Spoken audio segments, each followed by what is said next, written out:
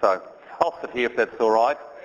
I've come here today because primarily I wanted to meet up with Mike, but also I asked him for some possibility of just coming and saying thank you. And then Mike said, well, look, why don't you do that, but also share what's on your heart. And I do have some things that I feel the Lord is speaking to the nation and particularly to you as a church. But I want to just talk about the journey I've been through for a little bit, because I think there are some interesting things, and you invested in that journey. I found out about 5, 6, 7 years ago that I had a condition called congenital hypertrophic cardiomyopathy. Essentially, what that meant was an inherited heart disease where the heart wall thickens. And if it's not dealt with, your heart could grow to such a size, either internally in the heart or as the heart itself, that it actually expands and doesn't fit into your heart, your chest cavity, and you die from it. So it's a serious heart condition. And I had it monitored for many years, since probably around about 2000, 2001. And it was in good control. And then about November last year, I went to the heart specialist, as I was doing, and it had deteriorated significantly to the point I had to stop all exercise and have an urgent heart operation. And through a series of events, I ended up in hospital, getting urgently put into hospital to have a procedure called a myectomy, which basically is they go through the top of the heart and they go through the valves with a scalpel and they shave the knuckle that had grown inside of the heart.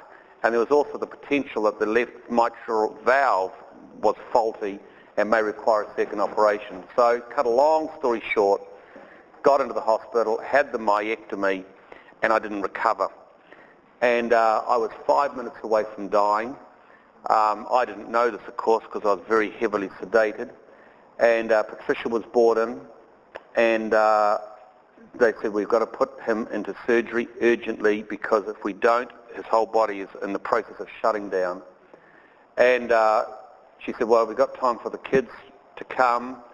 The kids were up Muriwai, stuck in a van, and she's trying to get them to come because they're saying your father's going into an operation. And of course, by the first operation was one of the most risky operations you can have on your heart, other than a heart replacement, and only 1 or 2 surgeons in all of New Zealand can do the operation, the myectomy.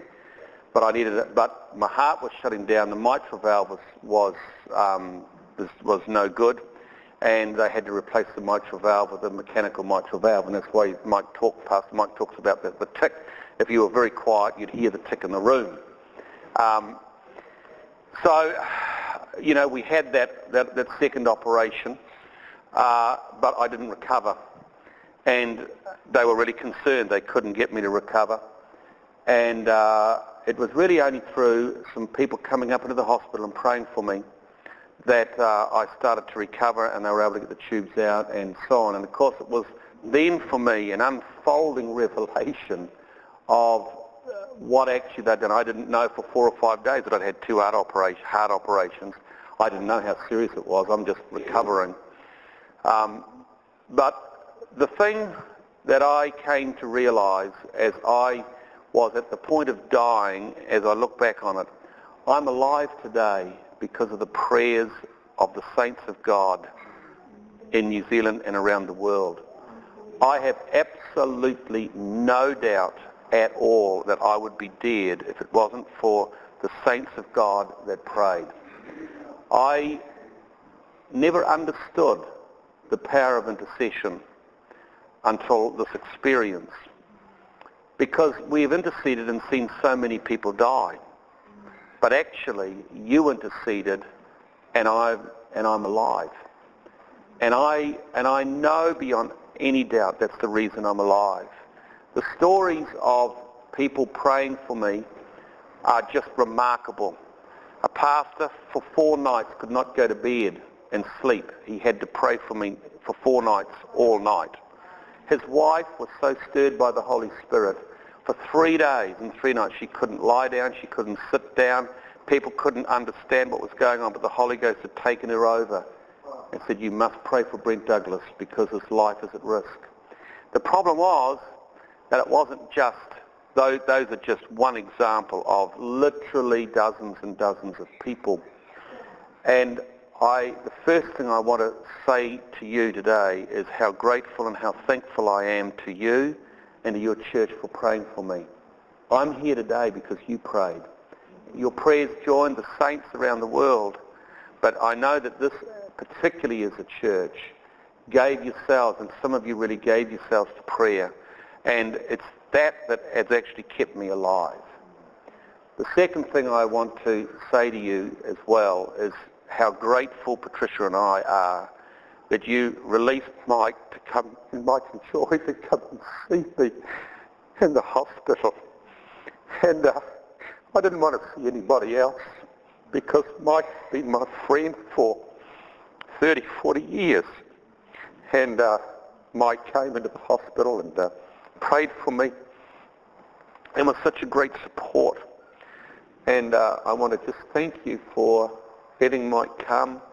And of course, I didn't know this until some days later that Patricia had asked Mike to come to the church and to talk to the church and minister to our church, which he did. And I just want to say thank you for that, because there is nobody in the world that I would have wanted to come and see me other than Mike and Joy because of what I was going through. And I don't know that anybody that I know in the world would understand the dynamics and the warfare and the wrestle that was actually going on at the time. And to be honest, I don't know that I understood that at the time, but certainly Patricia and Mike and Joy understood that the spirit of death was coming around me and it was trying to take me out, and it needed somebody of his weight and Joy's weight in the spirit to pray and to push the demon forces back from around me. And this is really my formal thank you to you as a church for your support, for your releasing of Mike and Joy into our situation. And for whatever happens in the future and whatever good things that we may do in the future, you have now got an investment in that. And so I am just so deeply grateful. I want to share what I learned through the experience, because I think it's relevant for us as ministries to understand what actually goes on. And I know that I'm not the only one that's had near-death type experiences, but there are three things that I came to realize. The first thing was, what you put into your spirit is what will communicate to you when you cannot pray. I am a revivalist at heart, and my heart is for the Holy Spirit to flow. It replayed like a cracked record in my spirit for hours upon hours, a song that a woman by the name of Karen Wheaton, who I think is one of the most anointed worship leaders in the world, a song, she says, let the river flow, let the Spirit come, let revival come. She just does a song. In fact, I was listening to it on the plane coming here. And the first line of that song just kept playing over and over and over and over and over, because you see, that's my life message. And that life message is what came through. And I think it's important that we know what our life message is personally, and then we invest in it, because that's what actually communicates. The second thing that I came to realize was the incredible clarity of how your future should look. I could pray for hours and hours and wait on God and get counsel and still not get the clarity that when you are totally at the point, and even you're under all the drugs and under all of the hallucinations and so on, but there was a clarity in your spirit and in my spirit as to what my next 25 years must look like. And I have started to implement the next 25 years. I know that my next 25 years are going to be the most fruitful years of my life, but I saw it so clearly, so black and white, and I won't bore you with what those details are. But your spirit communicates that, and when all your defences are down, your spirit's able to come through and actually speak. And so I came out of the hospital knowing what my life needed to look like. The third thing that I came to realise, which may surprise you, I never understood that I was loved by people. Now, that may be a strange thing to say, but a month or two after I got out of the hospital, and I am still in recovery mode in many sense. They say it'll take a year to come fully recovered. I had to do a tour with the Network Christian Ministries, which I basically oversee. I went to Christchurch, went to Palmerston North, and of course to Auckland. And like today, I had person after person come up to me crying and saying how great it is to see you alive. And they would begin to share about the encounters with God as the Spirit of God stirred them to pray for me. And I was stunned, because you've got to understand from my perspective, what I've done in the nation has not been because I want money or recognition or honour or status. I've done what I've done because actually I love New Zealand and I love his church in New Zealand. And I made a lot of mistakes over the years and all that stuff, but the fundamental driving force is actually I love God's church. And I love the church in New Zealand. And so there has never, ever in my heart been an expectation to receive back. Not even to receive honour, if that's not going to be there. I'll still do what I'm doing. Not even to receive love. And all of a sudden to find that there was this incredible love in the body of Christ was absolutely stunning to me. And I had this experience recently. There's a church in Auckland, the South Auckland Community Church, the Church of Cook Islanders, and they see me as their sort of father over their church. And one of the things that had happened, I felt the Lord had said to me when I first got out of hospital that I needed to go to my church and say thank you to the church for praying. And what had actually happened is, and I just went for 2 minutes, I had to be helped up on the stage, and I had to be helped down, helped into the car, but I really believed in God that I needed to say thank you right as soon as I could, so I did. And it went for about 2 minutes, and unbeknown to Patricia and I, this video was put onto the internet. And we have subsequently found that this video went all around the world.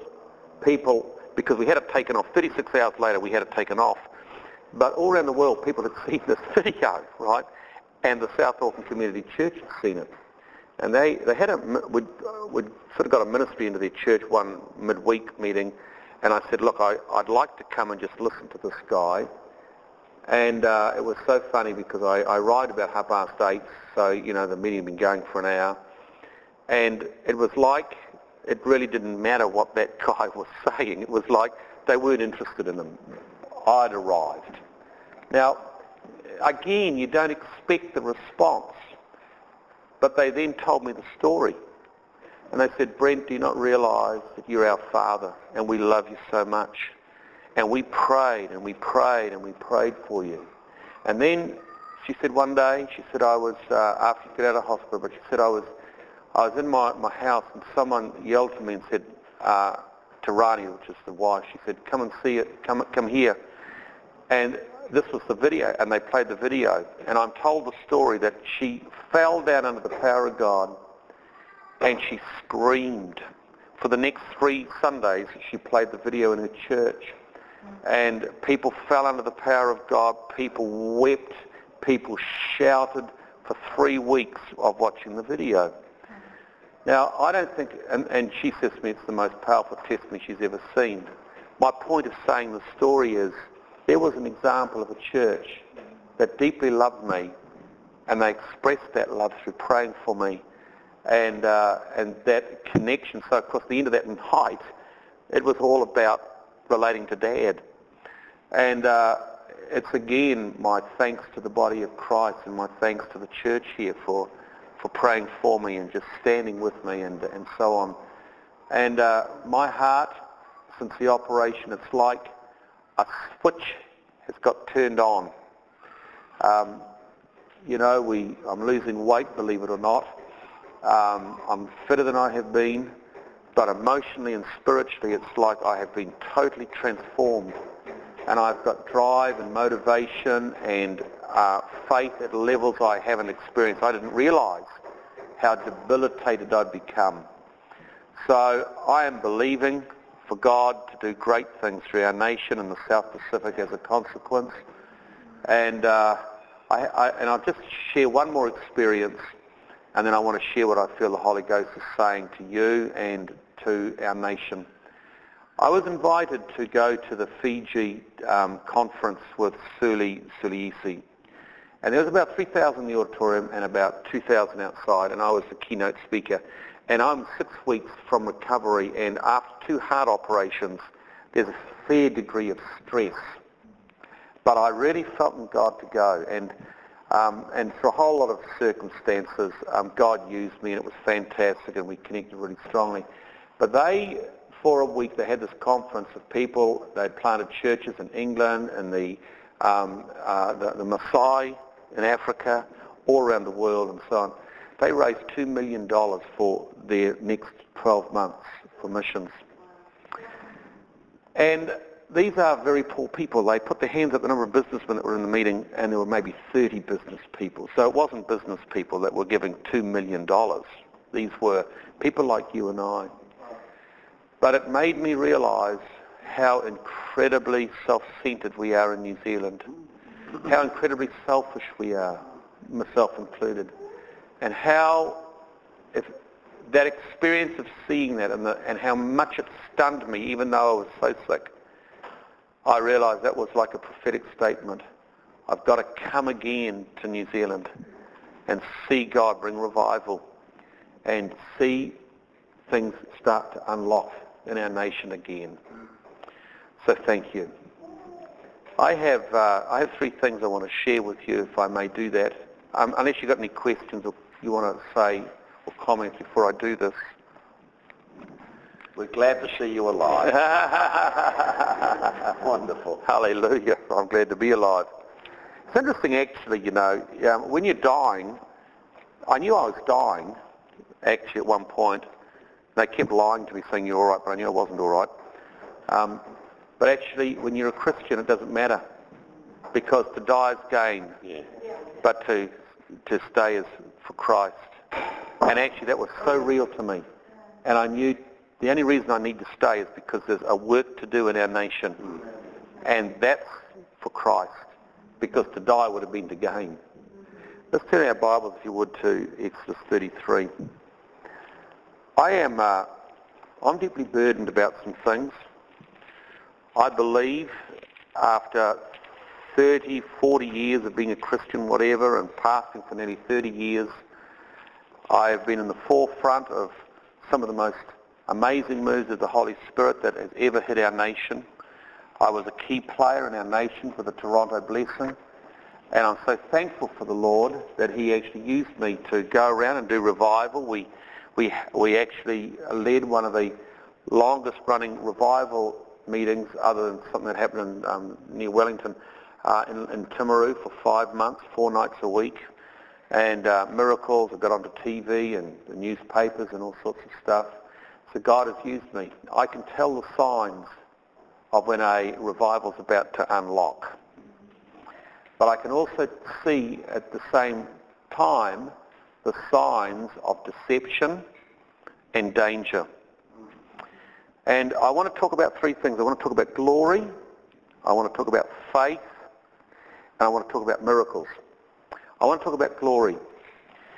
And I want you to turn in your Bibles, if you've got your Bibles, to Exodus 33. And I want to show you something that has absolutely transformed my understanding of what God is doing in the world and in our nation today.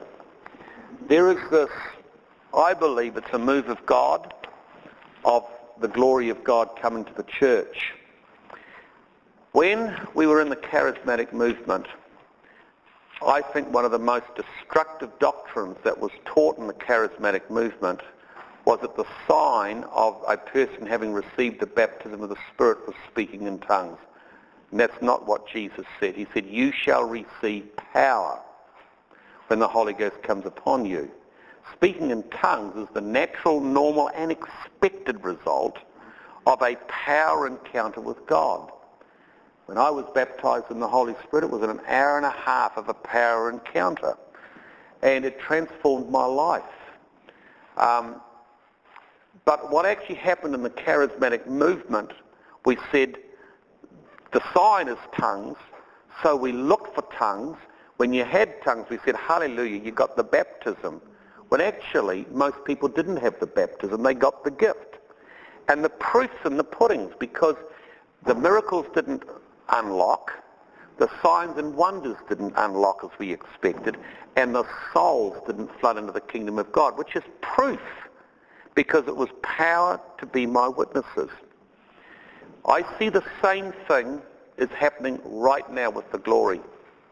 I believe that the thing that people are going for is actually like the speaking in tongues.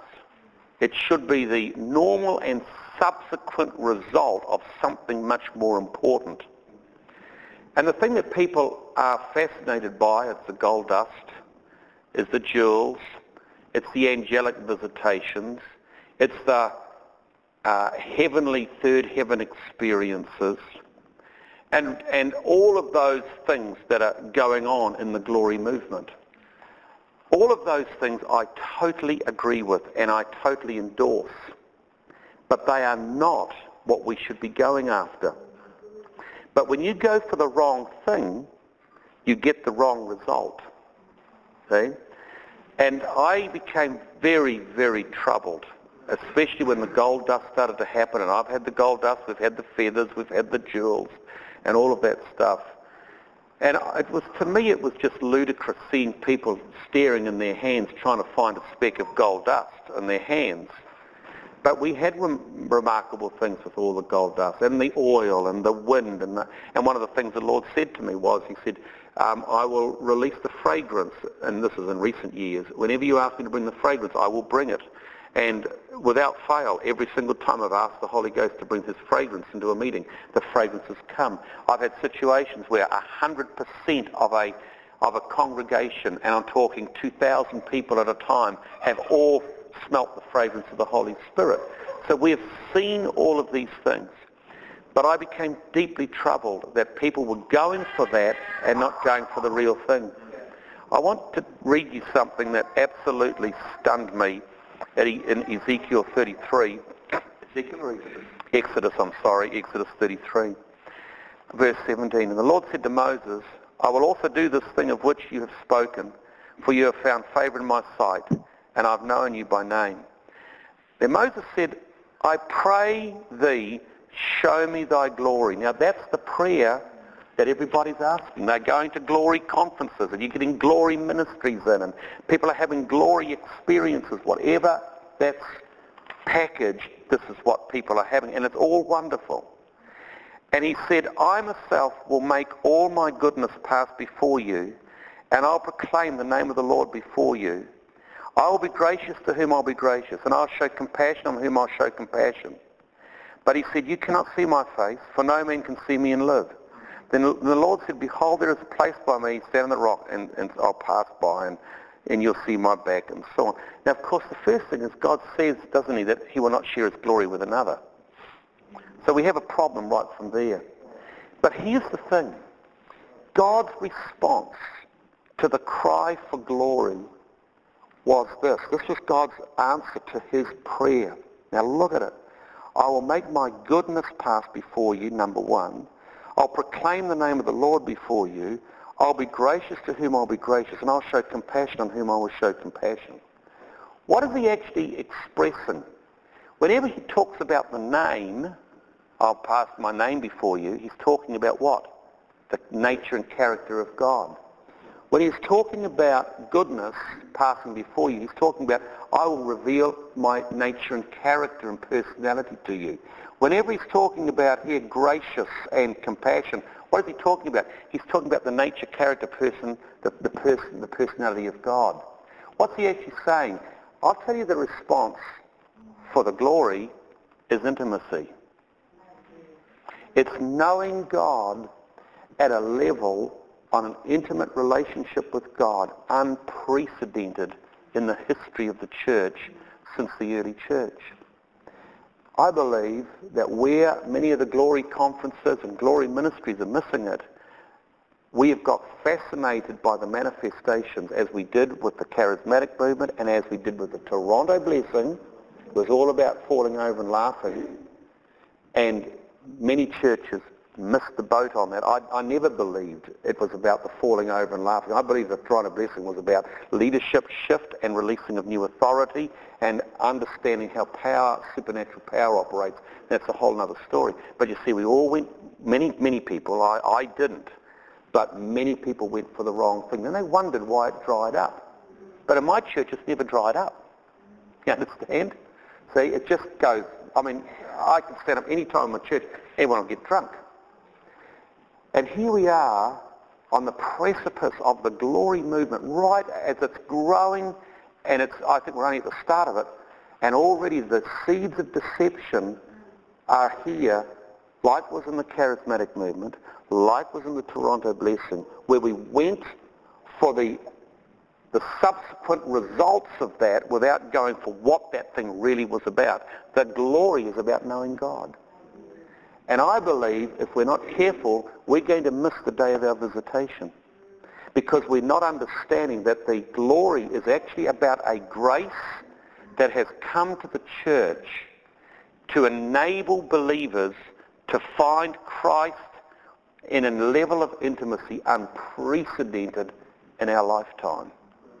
That if we actually understood that and stopped going for the gold and stopped going for the third heaven experiences and stopped going for the angels and stopped looking for that as the focus, but actually looked to knowing him, we would actually find that we would flow from this to revival. The charismatic movement was meant to take us to revival, but instead we prophesied over each other in our churches and we indulged ourselves with the gifts of the Holy Ghost, and it never went out into the community. So we got the Toronto blessing. It was another chance. But instead of seeing it was the power of God to go out into our community, we just had these wonderful meetings. And here we are, and we're making the same mistake. And I want to come as a prophetic warning to the body of Christ and to you today. We mustn't make this mistake again. And I'll show you why in a moment. I will show you why I believe that we are right on the verge of a major move of God. And I will show it to you and why this church is at a major move of God. I'm going to speak to the church in a moment. But if you get this wrong, I believe you'll miss your day of visitation. And I am deeply, deeply concerned about it. Very good. So I want to encourage you to get your thinking as leaders and in your congregation properly focused. This glory is coming to know him. As a consequence of that, I am booking out now that I've got better. I'm booking out my mornings now to pray like I used to pray. I'm not going to tell you how long, but many hours a day I'm looking to do this now because I want to know him. I want a fresh renaissance of Christ in my life.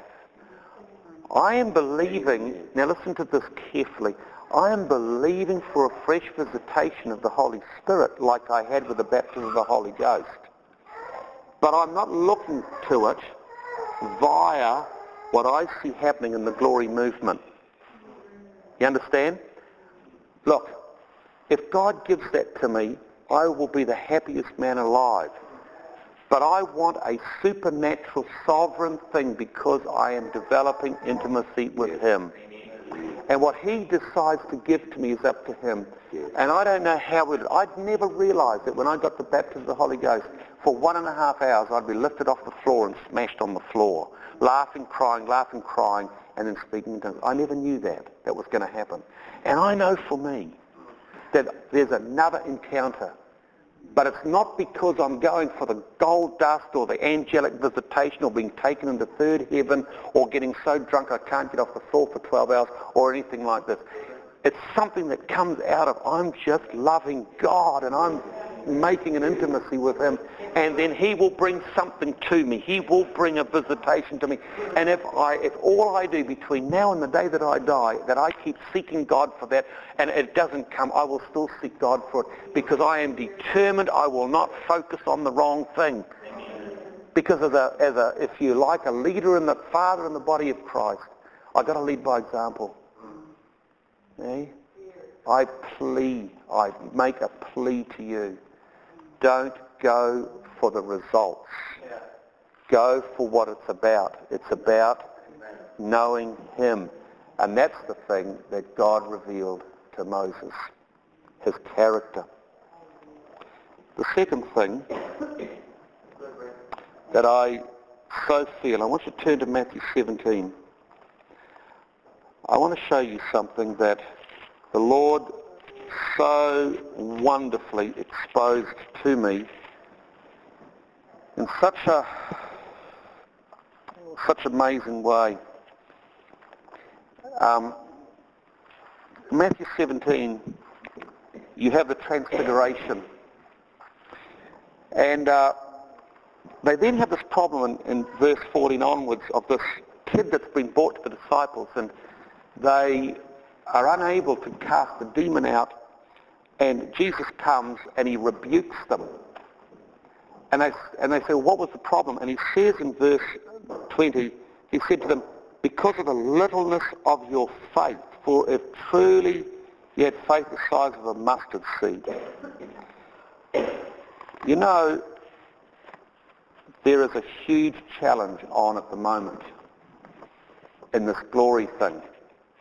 Because actually, without faith, it's impossible to please God. Now listen, you can have all the glory experiences, you can have all the gold dust and all the oil and all the fragrance and all the rolling around drunk and all the rest of it. But if you as a leader and as a leadership do not have faith to break through into miracles and break through into souls and break through in the Spirit, you're nothing. Because God's not happy with you or with me. And the interesting thing was, if you do a study, as I've done through the book of Matthew, every time he commends a person's faith, they're a person who fundamentally doesn't know God. But those who were meant to know God were the ones that didn't have faith. You know, they were in the Mount of Transfiguration. Moses and Elijah appeared to them. And of course it was a phenomenal glory experience, see? Like many people are having today. And may even have tonight. Many people are having these great experiences. But in Jesus' evaluation, it was, well, let's see whether that glory experience outworks itself in being able to cast the demon out. And the answer was no. And so he said, even though you had this incredible third heaven experience, you've got no faith. See, what's the issue? So the issue is, you're no good if you don't have faith. And that faith needs to express itself in all sorts of ways. It needs to express itself in believing for the money. It needs to express itself in believing for the miracles. It needs to express itself in seeing the church grow. It needs to express itself in seeing lives that we're ministering to transformed. And if that's not happening, you can have all the experiences of the glory of God that you might think that you should have. It means absolutely nothing in the economy of God, because he's looking at us and saying, you've had these great experiences, but you've actually got no faith. That's true. And I've got a problem. And so Jesus is basically saying, I've got a real problem. And so Jesus is incredibly angry at his disciples. In the same way, when he's asleep in the boat and there's this huge storm, and they wake him up, these fishermen who should have felt safe in the sea, but they knew they were dying, and Jesus is asleep, and they wake him up, and he rebukes the storm, and he turns and he rebukes the disciples. And we think the poor disciples, I mean, they were nearly dying, they were full of terror, and he's rebuking them. But you see, they had already had months and months and months of seeing miracles, seeing Jesus work in faith.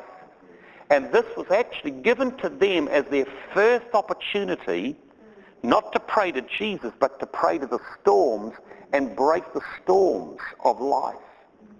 And they failed to understand their moment of visitation, because that storm was an opportunity to exercise faith, and they missed it. Okay? And as a consequence, they're rebuked. And the whole challenge all the time with the disciples and Jesus was they were not elevating their faith. And I believe faith's measurable, because he talks about, he's given us an allotment of faith, and that what we do with our faith determines whether the faith will increase, double, triple, quadruple, or whether our faith is the same level as what it was. I believe faith's measurable. And I believe that it's my job as a leader and my staff to measure how much allotment of faith each of my leaders are operating in and challenge them to grow in faith, because Jesus expects that of his disciples. And if you are only capable of doing what you were able to do 2 years ago at your faith level, you are actually failing. Okay? Now that's a huge challenge, because I'm facing that right now, because I've got some growth barriers I want to bust into. But I have to draw on every bit of faith that I've got and believe that God will somehow grow some more faith. You understand? Now, remember the story for a moment, in the boat and the storm. Now, I want you to turn to Mark, and I want to show you something in Mark 13 that the Lord really showed me. I believe this is a word for your church. I believe it's related to Jesus in the boat and the storm. And I believe, Mark 13, and I believe this is directly connected to your church at the moment that you need to see. Jesus talks about the temple getting destroyed. And they ask him, when will these things happen? And in verse 5, see to it that no one misleads you. Many will come in my name saying, I'm he, and will mislead many, and you will hear of wars and rumors of wars. Do not be frightened. These things must take place. And that's not yet the end. For nation will rise against nation, kingdom against kingdom. There will be earthquakes in various places. There will also be famines, and these things are merely the beginning of birth pangs. And he goes on with a whole lot of issues that are going to happen. The first thing is these are just birth pangs. But they are birth pangs that we need to understand are birth pangs and not ignore what's happening. I believe beyond any shadow of a doubt that there's something about what's happening in Christchurch. I'm not saying it's the judgment of God, but I am saying no one's got killed. And why is that? I think it's, and of course Mike and I were talking about this today. See, Christchurch was the centre of the birthplace, it was the birthplace of the prophetic and apostolic in our nation. And they have betrayed that positioning in the spirit. And we need to understand there are some birth pangs in our nation, and God somehow is letting us know of those birth pangs that are continuing, because there's yet to be a proper response to that.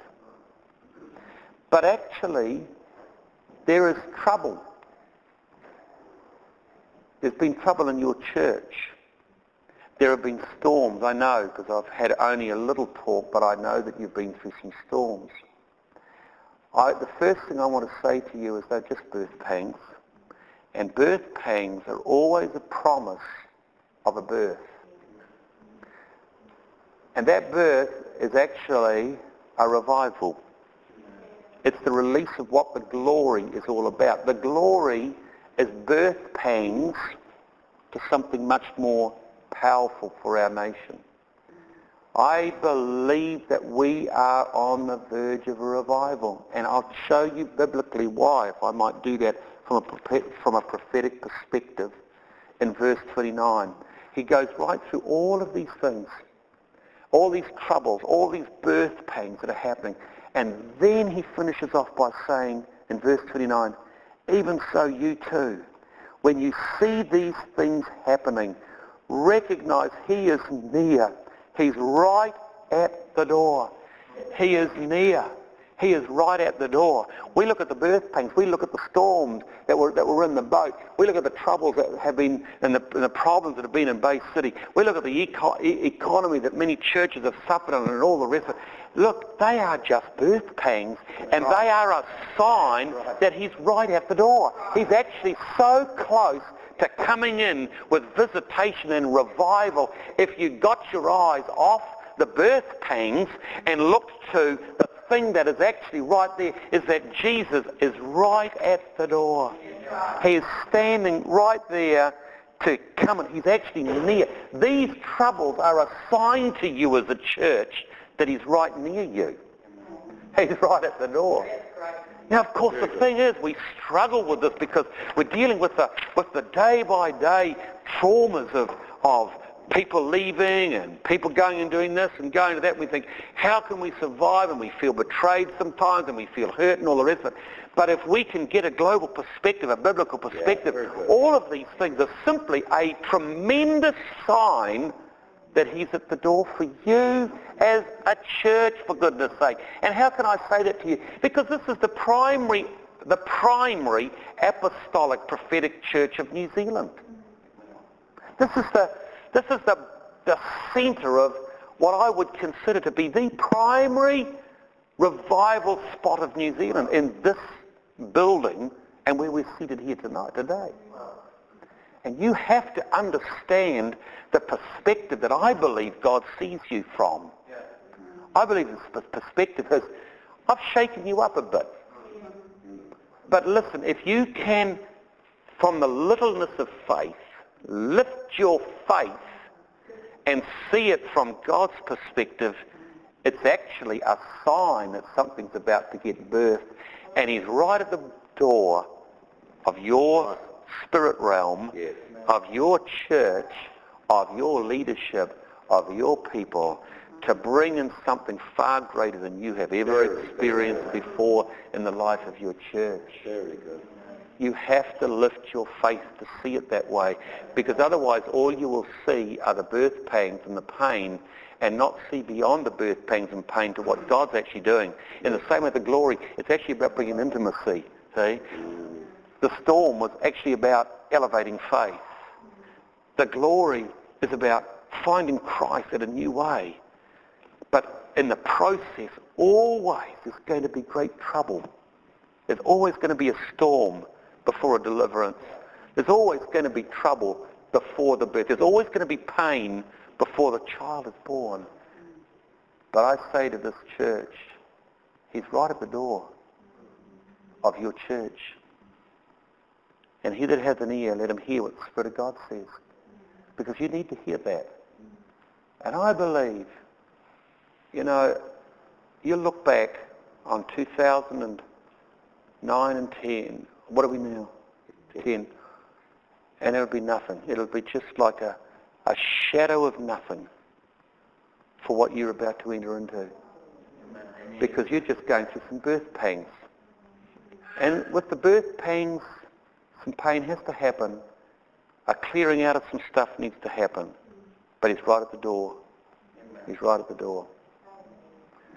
The third thing that I feel, and I am advantaged from the fact that I've been involved in the ministry since I was a teenager. I've never seen the miracles like I see today.